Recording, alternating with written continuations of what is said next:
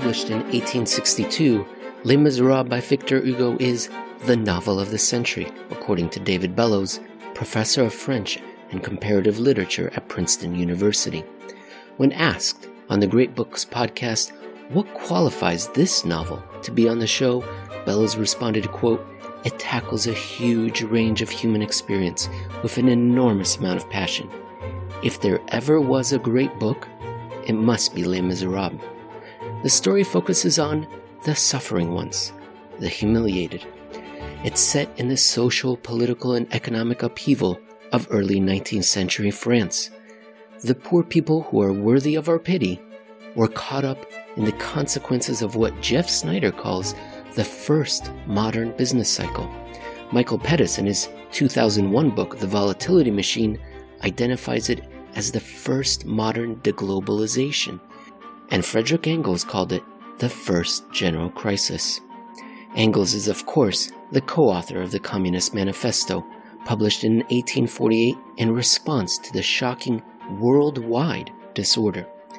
Karl Marx and Engels are said to suggest that capitalism has an expiration date, that capitalism was an ahistorical phenomenon which would burn up the limited fuel of labor and then sputter. And at that point, communism would take over and redistribute the existing wealth equitably because there was a limit to human wealth creation. This, over the long sweep of history, is a pessimistic view of human character and potential. But humans don't live across history. They have a handful of decades. And when capitalism does find itself in a cul-de-sac, as it did during the first general crisis, and the Long Depression, and the Great Depression, and now this, year 13 of the Silent Depression, well then, terminal capitalism sounds perfectly reasonable. In this, the 15th episode of Making Sense, Jeff Snyder discusses the barricades and autonomous zones of Les Miserables, Marx and Engels' thesis, late-stage capitalism, the Soviet Union, and present-day China. But all in defense of capitalism, without denying that it is going down the wrong road, toward the barricades. Hello, everybody. In today's show, we are going to discuss a little bit more about the social and political aspects of the monetary disorder that we're living through. And we're going to be answering questions that are pretty important as to why does a sizable proportion of our society think that communism, socialism are more appealing than what they see capitalism is putting forward.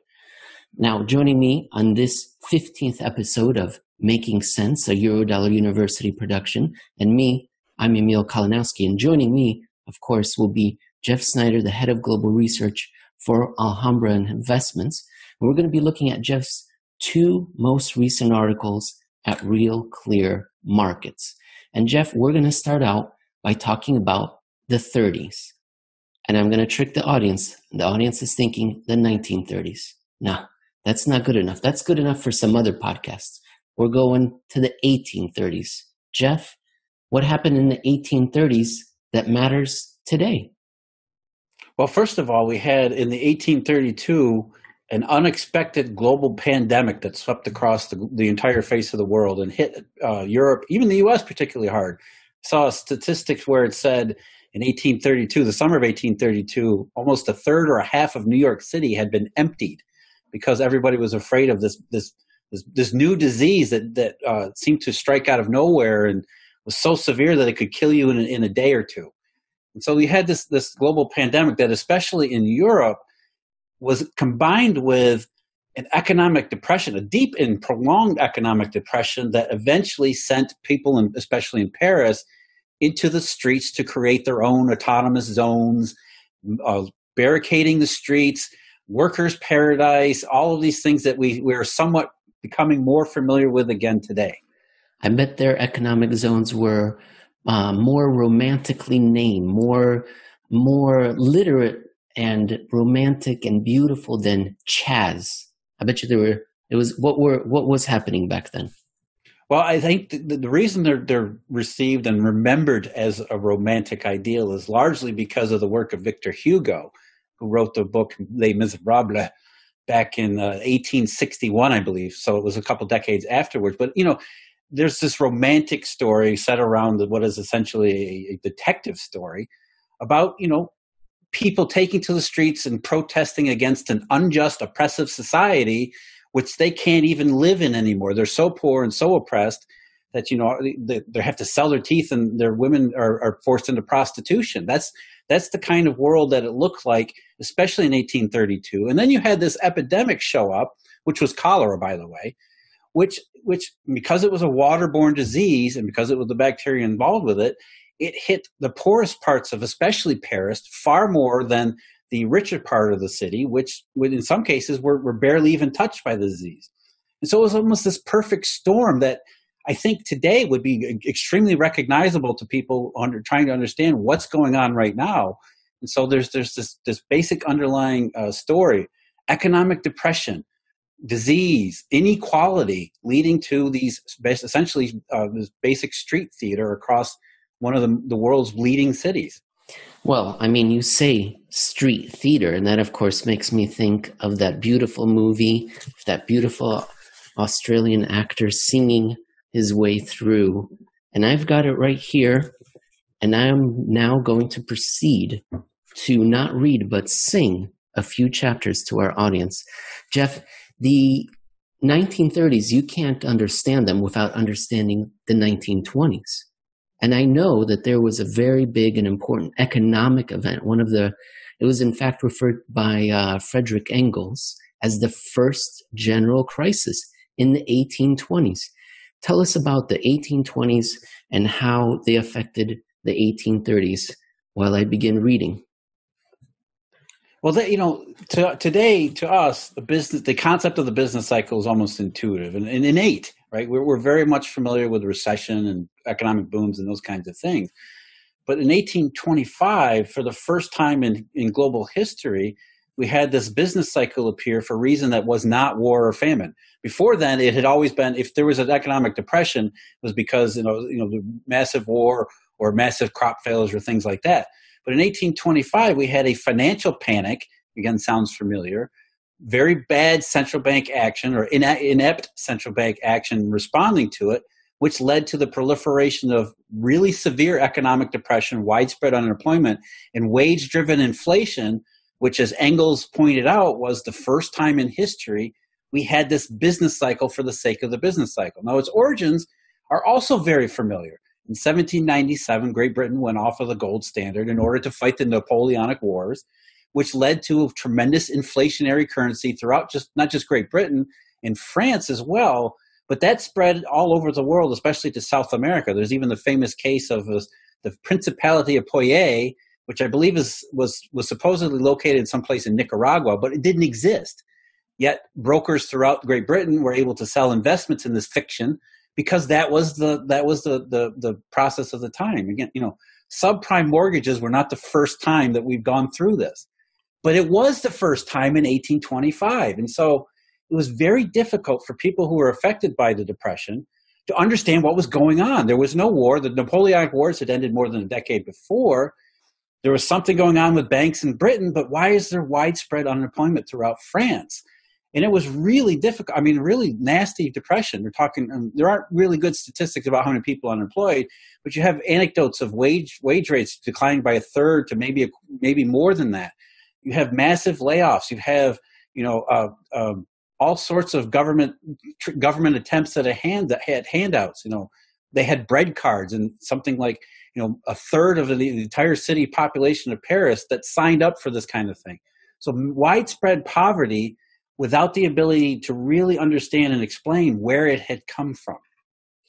This is something that it's my understanding that this could be considered the first globalization cycle. Many people consider globalization to be a trend, a moral trend, whereby fraternity with the greater, cultures, and we're all integrated, and it's a moral pursuit.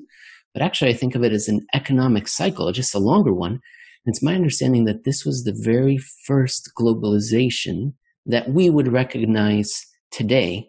And beginning in, I know a little bit about this story, and beginning in 1826, the governments of Latin America stopped bond payments.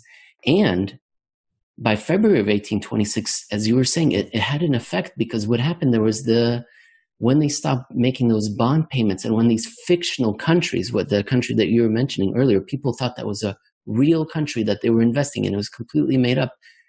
The riots took place. So it wasn't just affecting the financiers. There were economic consequences that then rolled into society. And there were riots.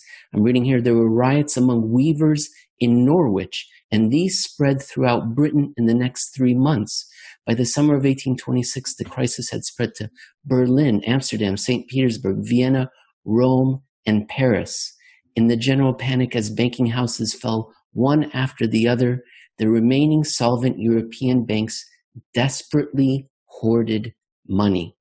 And we would see that over and over again for the next 200 years, the hoarding of money. Yeah, and I think your important point there is that the effects of the banking panic and the collapse of the investment cycle were immediate. And they were not just limited to banks and brokers and the wealthy. In fact, as John Maynard Keynes would say 100 years later, it is the labor market, it is the workers where the pain of economic depression really hits home.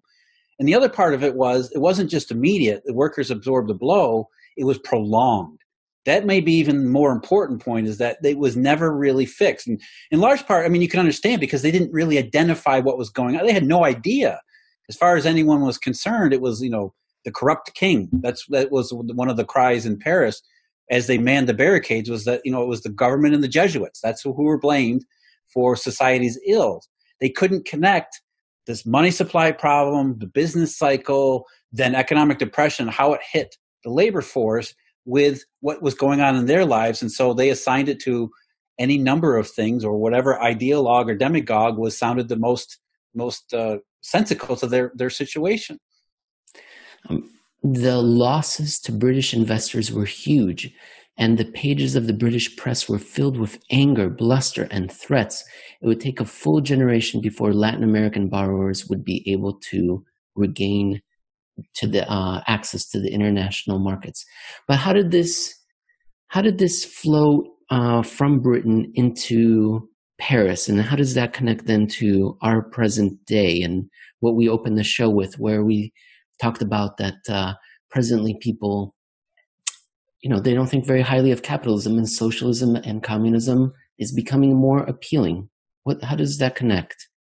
Well, the global financial system, as you pointed out, there have been waves of globalization throughout human history, and maybe that was the first modern globalization wave, which connected especially financial networks. The French banking system with the Banque de France was connected intimately with Bank of England and the English financiers, because there was a vast amount of intercontinental trade that went through Europe, and therefore money flows back and forth between France and England, including war reparations after the Napoleonic Wars. In fact, according to some scholars, it was the Bank of France which bailed out the Bank of England that kept it from being even worse. So yes, there was jobs saved even back then among central bankers. So there were intricate. That's what globalization really means: is the intricate links, often ad hoc, often that are put together in these loose networks that occur between what used to be separated systems. That's really what we mean when we talk about globalization. So you have failure in one part that gets transmitted to other parts, and then because the system is inherently unstable, it creates only a positive feedback loop where the instability creates even more monetary problems, which creates more instability, and then it affects the economy itself, which only makes everything even worse. And that becomes that sort of downward progression that is impossible to stop. At least it certainly was in the 1820s, because again, they had no experience with this business. There was no war. There was no famine. The famine actually showed up unfortunately for France, in 1827. So a couple of years into the Depression, they then got the famine, which made everything even more miserable. So that by the 1830s, they were taking to the streets, protesting pretty much everything, including the cholera epidemic. I'm going to read a quote from Casimir Perier. I'm not a French speaker, but he would be made prime minister. And you're saying he wryly observed, quote, "The trouble with this country is that there are many men who imagine there has been a revolution in France. No, sir, there has been no revolution. There has been simply a change in the person of the chief of state. What does that mean? There was an unpopular king after Napoleon, Charles X, who was essentially unpopular. And so what happened as the Depression deepened, especially in Paris, was there was a move to replace him. A lot of people in Paris wanted to go back to the French Republic under the French Revolution. And ironically, they believed the best representation of France's republic was Napoleon Bonaparte. So there was a lot of Bonapartists who wanted to go back to that way of doing things and believed that it was the corrupt king who had caused their depression and misery, and therefore wanted to replace him. Except in the 3 days of revolution in 1830, there was nobody ready to take over from Charles X as he had abdicated. So they brought in another monarchist, Philip d'Orléans, I guess he was popular in the beginning, but he wasn't very popular for very long because the depression didn't change with the change in government, which is what Casimir was talking about, is that we haven't really changed anything. We just flipped the head of state. And so that led to this idea, this romantic idea that change would have to come from the bottom, that the people themselves would have to take to the streets and barricade and create their own autonomous zones because nothing else would change the situation, which they didn't understand. It was economic depression for, we don't know why. I mean, it's obviously the government. And so it was this misplaced anger over something that was brand new in history that led them to go to the streets and try to affect what they thought would be a revolution and go back to the ways of the French Revolution in the late 18th century, which was, I don't understand why they would thought it was best represented by Napoleon, but maybe that's what made sense to them. And I think that's the important point.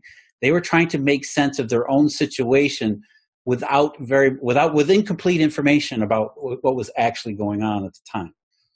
You say that the big mistake, the main lesson, if you will, was in official forces, even society at large, failing to even try to work out the reasons behind what was going on.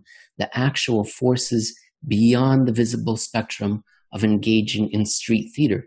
And that's so familiar to present day, is we have many problems, but one of the main ones is that the economy has been suffering, and underlying it all is this inability for our monetary order to create money, for opportunity to create credit growth and expansion. At least that's what I think about the present day. But what was it? What was it back then? What was the main lesson, the big mistake that they were missing, and what did it then lead to into the future? Well, we say that nothing is new in history. And if you go back to the 1830s and you tried to tell the people who are taking to the streets of Paris that their problems started in London banks giving out loans to emerging markets, they would have thought you were nuts. They would have thought you were crazy. But that's what happened. It's the inability to comprehend what's really taking place and what's really causing all of this mess and economic misery, that it wasn't, a corrupt king. Yes, the king was corrupt in the French, but that was not what caused the depression of 1826 and 27 and that continued on until 1832. It wasn't what caused the famine, and it wasn't what caused the cholera epidemic. It was all of these things that were combined without really without really being able to explain, especially the underlying economic problem, that led people to believe that it's time for revolution. Now, the important point about 1832 was it didn't last more than a day. The government troops came in and basically slaughtered the people in regarding the barricades. And it wouldn't be until 1848 that the French would go back to the Second Republic, because by then there had been a movement to start to understand what was going on behind these things. What was this business like? What is widespread mass unemployment? Where does that come from? And there was there was no single unified school of thought about that. It broke off into many different directions, including what was, essentially a more well-known one in certain circles from Frederick Engels and Karl Marx, who said that, okay, there's this new phenomena in society that's causing massive upheaval that has a tremendous downside to it, where capitalist companies and capitalist people are essentially exploiting workers to create profits for themselves. And that had become their explanation for what they were seeing, which was essentially the Industrial Revolution, creating the modern economic processes that today we take for granted. What did Karl Marx and Engels believe in? What was it that they said that the Industrial Revolution was temporary, and then once we reach a certain level of wealth, then it's going to be necessary to redistribute that wealth. And that could make sense in a depression, the ultimate failure of capitalism. That's when that makes sense. Yeah, and I think that's, what we're really talking about here is we're trying to understand why socialism and communism has become sort of in vogue with a sizable segment of the population today, when I think most people's immediate sensible reaction is, what? I mean, communism, it kills people. It didn't work. It doesn't work everywhere it's gone. So there's this natural tendency to just dismiss this stuff as a bunch of, perverse comedy almost. Why are these people talking about socialism? Don't they know it killed 100 million people? It's, but you really have to understand what they were saying and how they viewed the world, especially as it related to the stuff we're talking about here, in order to understand why it's become so accepted. Why, it's not just that people are talking about socialism. A lot of people today, you may not know this, actually believe that it's true. They actually believe that Karl Marx has been proven correct. And you can't understand why they believe that if you don't really know what Karl Marx was saying. What is communism? What is socialism? I think there's a lot of misconceptions about what those things are. People has something to do with controlling the means of production. Well, that's true, but really it's about when the control of the means of production goes from the capitalist to the state. To put it very simply, to oversimplify just for the sake of this medium that we're using here, what the communists said was, yes, capitalism has its good points. In fact, Marx and Engels were witnessing it as it was taking place. In other words, capitalism had the ability to release what they called productive forces, which, we all understand intuitively as well. What that meant was the capitalists and the workers would get together and they would create this innovation and technological advance that would create progress in society, real economic progress, real societal progress. That was a good thing. However, it was inherently unstable because in order for this process to work, the capitalist had to continually exploit and steal from his workers what we call profits. That's what the Marxists actually believe, that the capitalists have to steal profits from the workforce in order to achieve this revolutionary advance. Jeff, you just mentioned that capitalism is unstable, and after 2008, Hyman Minsky gained a lot of credibility, and he was previously somewhat unknown as an economist because he had a theory that sounds a little bit like what you're saying, is that instability is natural within the system, that the better things go, the more unstable it is underneath. Is there any relationship? Are you familiar with his work, and can you tie it back to maybe what Marx and Engels were thinking? I think Minsky, along with Joseph Schumpeter, who was another one who basically said, talked about, he was famous for coining the phrase creative destruction. What they're really talking about, yes, that the capitalism is messy. We know that. That's what the business cycle is. It is revolutionary. It creates all sorts of upheaval. But in general, especially over time, what we expect is that capitalism creates wealth. Even though it's inherently lumpy, it's inherently unstable, it's messy, it's a very messy process. Things grow, they erase, they get, businesses grow up, they get destroyed. That's what Schumpeter is talking about. These kinds of things are necessary ingredients to behind capitalism, what Adam Smith called the invisible hand, how the society actually progresses. And what Marx and Engels said was, yes, that's true, but there's an expiration date on it. That capitalism is a temporary condition that will transform a largely agrarian, primitive society into a wealthy, modern industrial society that gets to be so wealthy that at some point there won't even be need for much by the way of labor and work. Jeff, I naturally rebel against that idea that there's a limit to human ingenuity, human expansion. But, there have been the dark ages that lasted several hundred years, not just one, but a couple, as you've told me before. And I suppose now, we are approaching, I was just talking to Nick Black of the show that we were on, Crypto and Coffee, Coffee and Crypto, and we were talking about that maybe we're coming up to this new synthetic intelligence age where people are going to be put out of work because the robots and the computers are going to be doing everything.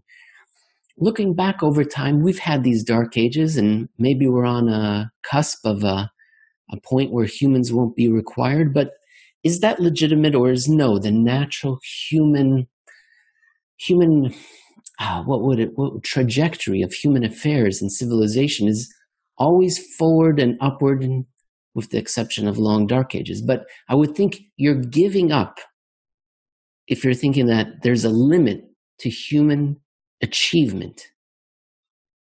Yeah, I think that's the fundamental flaw in Marx and Engels' thinking and all the intellectual descendants that have been bred from this idea that capitalism is a temporary condition that creates all this wealth. Therefore, at that point, once we identify this plateau, for example, I mean, this period where capitalism is so inherently, it's robbed so much from its workforce, it can no longer create enough forward momentum. That's when the revolutionaries are supposed to come in, confiscate property from the capitalists, and then redistribute it according to what they call social justice. That's really what the point here. But the idea is it's predicated on capitalism creates the wealth, but where is the point where, what is enough wealth for a society? Where is terminal wealth? However you want to call it, that's what the communists really believe. It's not a competing system to create wealth. It's what they believe is the successor system once capitalism exhausts itself. And so that's really what we're kind of seeing here today, is this idea that maybe we've got to terminal wealth. Maybe we've reached that plateau where the workers are so exploited by the capitalist pigs that they're now being impoverished at the expense of every form of forward progress. Capitalist shareholders are the only ones who are reaping the benefits of the last dozen years. The workers haven't really progressed much at all. Therefore, that's a really big signal that, hey, end stage or late stage capitalism must be taking place right now. And that's really what communism is supposed to be. It's not about the Soviet Union. It's not about even the Chinese. I mean, you look at the Chinese model of communism, recognize this very thing. In fact, the Chinese, when the Soviet Union fell in on itself in the early 1990s, they sent teams of researchers into the former Soviet Union to try to identify what went wrong in communist Russia in order to not become the next communist Russia to fall in, at that time, a whole bunch of dominoes across Eastern Europe. And what they decided was exactly what we're talking about, Emil. What they said was Marx was right in that you can't impose communism on a society before it reaches terminal wealth. That's the big mistake the Soviets made. They thought they had achieved that kind of a plateau. It turned in on themselves. It turned in against themselves. Therefore, the Chinese weren't going to make the same mistake. So, communist China in the early 1990s went on essentially a capitalist spree, a limited capitalist spree, which reinvented China. It reinvented the Chinese economy in the same exact way, turned a largely agrarian, backward economic system into a modern industrial powerhouse. And so, again, the idea is you use capitalism, and then once it reaches its final stages, once it gets to its point where it can no longer move the ball forward down toward the goal line, that's when the revolution, that's when true communism kicks in. Revolutionaries show up and start confiscating everything, all in the name of the greater good. Do you think, well, I'm surprised that they thought that that Soviet Union hadn't waited long enough, as opposed to dismissing the idea of terminal wealth. But maybe that's just my hang-up as an optimist, thinking that the future is always brighter, that we can expand to the inner planets, the outer planets, and just keep going. But Jeff, what about, you've written very often about the 19th National Party Congress in October of 2017. Do you think that was, in the terms that we're speaking right now, that was the announcement that we have reached, for intents and purposes, in China, the terminal limit of our experiment with capitalism? We will no longer be getting wealthy at an accelerating rate. We'll be just trying to hold on to what we have. Yeah, I think that was definitely one of the driving forces behind Xi Jinping's takeover of the communist government and making it more authoritative, was the idea that they had always envisioned, going back to Deng Xiaoping in the early 1990s when the Three Represents became part of communist ideology in China, was the idea that we'd grow the economy, and then hopefully by 2020, 2025, whatever, we're going to be so wealthy, we're going to hit that point where we can start doing our true communism revolution. We can really start to bring what they called the majority into the system. But I think the Great Recession and the global financial crisis in 2008, 2009 absolutely interrupted their plans, to the point where they have to believe that this environment that we see today looks a lot like, this is it. We're not going to go much further. Therefore, we have to speed up the process. I think that's what's really behind the authoritative turn that the communist Chinese government has taken over the last couple of years is, okay, we maybe we fell short of where we want it to be, but it doesn't look like, it looks like capitalism has finally exhausted itself. We're at that point. We're in the plateau. Therefore, we got to start working ahead for this very different future where we're more concerned about redistribution and justice, or what they call justice, rather than we were about economic growth. And that's what we've seen from the communist government. And I think it's a viewpoint that's shared outside of communist China by quite a lot of people. I don't think, most people, especially in America, maybe in Europe it's a little bit different, but in America, I don't think people understand how the term late stage capitalism has become an accepted part of what people believe is going on. It's a very sizable portion of the population. We're not just talking about radicals who are now protesting in the street, why they're talking about anti-capitalism everywhere they go. Just regular folks in New York City, for example, that just say the term late stage capitalism whenever they see the expensive price of shoes or some ridiculously expensive watch, where they think, here we are, this massive inequality where capitalism has reached that point where it's no longer creating enough wealth for everybody, and that the capitalists are exploiting their workers so much in order to keep profits going at any rate that it's impoverished everybody else at the expense of the entire societal system. That's really what's going on. And I think it is a very widespread, again, accepted term by a lot of people, late stage capital or end stage capitalism. I think, I don't deny that we have all those problems that we're discussing, the inequality, the fact that capitalism has malfunctioned. But my contention would be, part of the problem is that this is not being discussed openly, and that this is a natural part of capitalism, is that it goes down the wrong road too far, and it's got to turn around and reset somewhat. And I think part of the problem is that the people in charge, and it's something that you often write about, is that people in charge are saying there's nothing wrong, we've got it all under control, instead of admitting, since 2008, things have been wrong, and they look much like the 1930s. Instead, they're saying, we're going to do some dollar swaps with Europe and the Bank of Japan, and stocks are up now, and we're going to be buying corporate debt, and we're just going to keep the system going.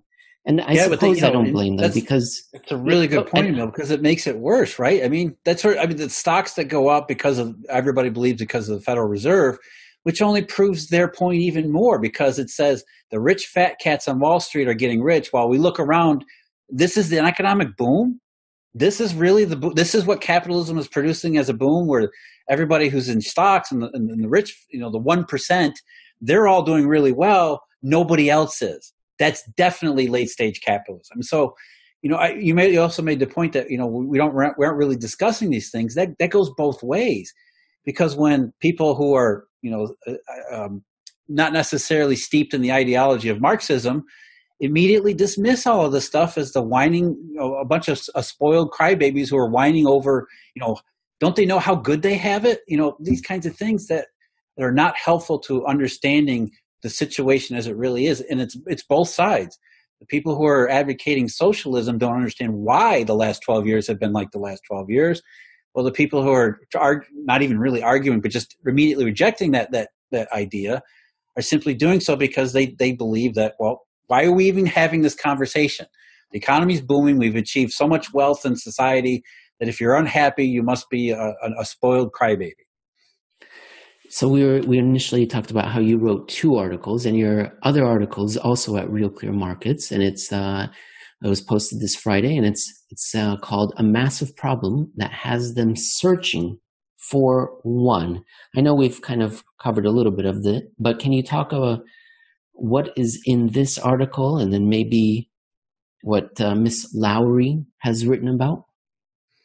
Yeah, it's about essentially illuminating a little bit about how this idea of late stage capitalism has become, again, accepted and believed. It's almost proven to many people, which is a very significant segment of the population. Again, I think that would be a surprise to most people who basically just go about their lives and read the financial media and think that, well, everything's really good. I mean, the unemployment rate's low. Jay Powell seems to be happy. The stock market's advancing. It was at record highs not that long ago before we got to 2020. But even this year, that's all, it's some pandemic. It's not really a problem with the system itself. And so there's disconnects everywhere on both sides, all sides really. And we're trying to understand what's really going on. And, we do have a tremendous amount of wealth that has been created over the years. Our society is better off than any society has ever been before. But yet to the Marxist, especially when you look at the chart of GDP, it does look like we're hit that plateau. We've gotten to that stage where the inherent contradictions that Marx and Engels talked about 150 years ago seem to be working themselves out in what's going on today, this massive inequality. And usually the capitalists will say, well, yeah, inequality is inherent in the system. We want inequality, right? Because we want people with good ideas to be able to get rich, because that's how this thing really works. But if it's only rich people getting richer, as they seem to believe, then it doesn't help advance our cause of capitalism, which seems to be malfunctioning, because it is malfunctioning. You go back to the last 12 years, and it's very difficult to argue that, hey, we aren't in a plateau, because we are in a plateau. So the discussion isn't about the plateau, it's about what's causing it and why it's there. Why is it temporary? Is this really the end stage? And that's a completely different topic to discuss. And we're not really talking then about what each other wants, each side really wants to talk about. We're essentially talking past each other. I often refer to this time period that we're in as in the silent depression. And I think of it as the third global worldwide depression of the last 150 years. And the first one in the last 150 years was the long depression. And the way that one ended, there wasn't enough money. There wasn't enough gold. Everyone had gone on the gold standard. And all of a sudden, the mines weren't producing enough gold. And so we were in this terrible deflation. But thankfully, there was a discovery in South Africa. Gold started to come onto the market. There was an election in 1896, and it seemed like there was a consensus decision by society to move forward. I think the same thing happened after the Second World War, that the Great Depression was over. It was a consensus that the old order was behind us. And after the Second World War, we began to move towards a new future. Jeff, have you thought about how do we get out of this, the silent depression? What does it take? Does it take society, an election, a crisis? How do we move forward? Well, it takes an awareness of the problem. And it's funny that, you go back to the 1930s. I don't think people are aware, but the Communist Party of the USA was incredibly popular in the 1930s. There was a rally in Madison Square Garden in New York City, capacity crowd, 22,000, standing room only, to hear the chairman of the Communist Party speak, right in the center of what's supposed to be capitalism. And so, this is nothing new either. Back then, they said the same things that the socialists today are saying. They said, oh, Great Depression, 1930s, terminal wealth. This is time for the revolution, because capitalism has finally run its course. It's done. Marx was right. That's what the Communist Party and the socialists were saying in the 1930s. And of course, it didn't happen either. Eventually, of course, it cost us, we had to go through the Second World War to get through the other side. But once the system stabilized, once the monetary system was stabilized after Bretton Woods, all that ideology, the idea that there's a terminal stage of capitalism, or there's a limit to wealth creation, all that stuff just disappeared. It dissipated because obviously in the 50s especially, people understood, oh, there really is more growth coming. There really is more to this. That maybe there isn't a limit here, and that the socialists aren't right. That capitalism does have a terminal point. You end your article saying, unleash the productive forces, and step one is, we'll just have to fire all the central bankers first. Jeff, do you have any final thoughts on this broad, unusual topic that we typically don't cover that you wanted to share with the audience? Yeah, I want to make clear that the reason we wanted to talk about this today is because I want people to understand what's really behind what's going on. It's not just about Eurodollars, not just about central bankers. As you point out a lot of times, Emil, there's social and political consequences to all of these things. And if just paying attention even marginally over the last 10 years, you can see how they're escalating time and time and time and time again as economic pressure grows. And part of the reason for that is there's an intellectual foundation behind it. And it's not, people say socialists, it's a bunch of, communists. That's been disproved by Hitler. You got to understand what these people are believing and what they're seeing on the ground. To them, this thing, they're Marxist professors who have been telling them about this stuff for years. They look prescient. They look downright scientific because they said this was going to happen, and then it happened. Meanwhile, the supposed, Templars of the templates of capitalism, these central bankers keep saying, everything's great, stock market, stock market, stock market, and it just plays right into their hands because to them, it adds fuel to the fire. It's further evidence that we're in this terminal, late stage, end stage, whatever you want to call it, that capitalism has gone as far as it can possibly go. Therefore, today, right now, is the time for the revolutionaries to take over and start doing what Marx and Engels had envisioned all along. I want people to understand why that's happening, what's really behind it, what they believe, and then how they're matching that intellectual foundation with reality, which the economy, as I think I ended the article by saying, because the economy is on their side. And that's what we have to change. We get the economy growing again, this infatuation with socialism will disprove itself because it will show, there is more to capitalism. There isn't an end stage. And once you do that, this infatuation with communism and socialism becomes a contradiction, and it just dissipates like it did in the 40s and 50s.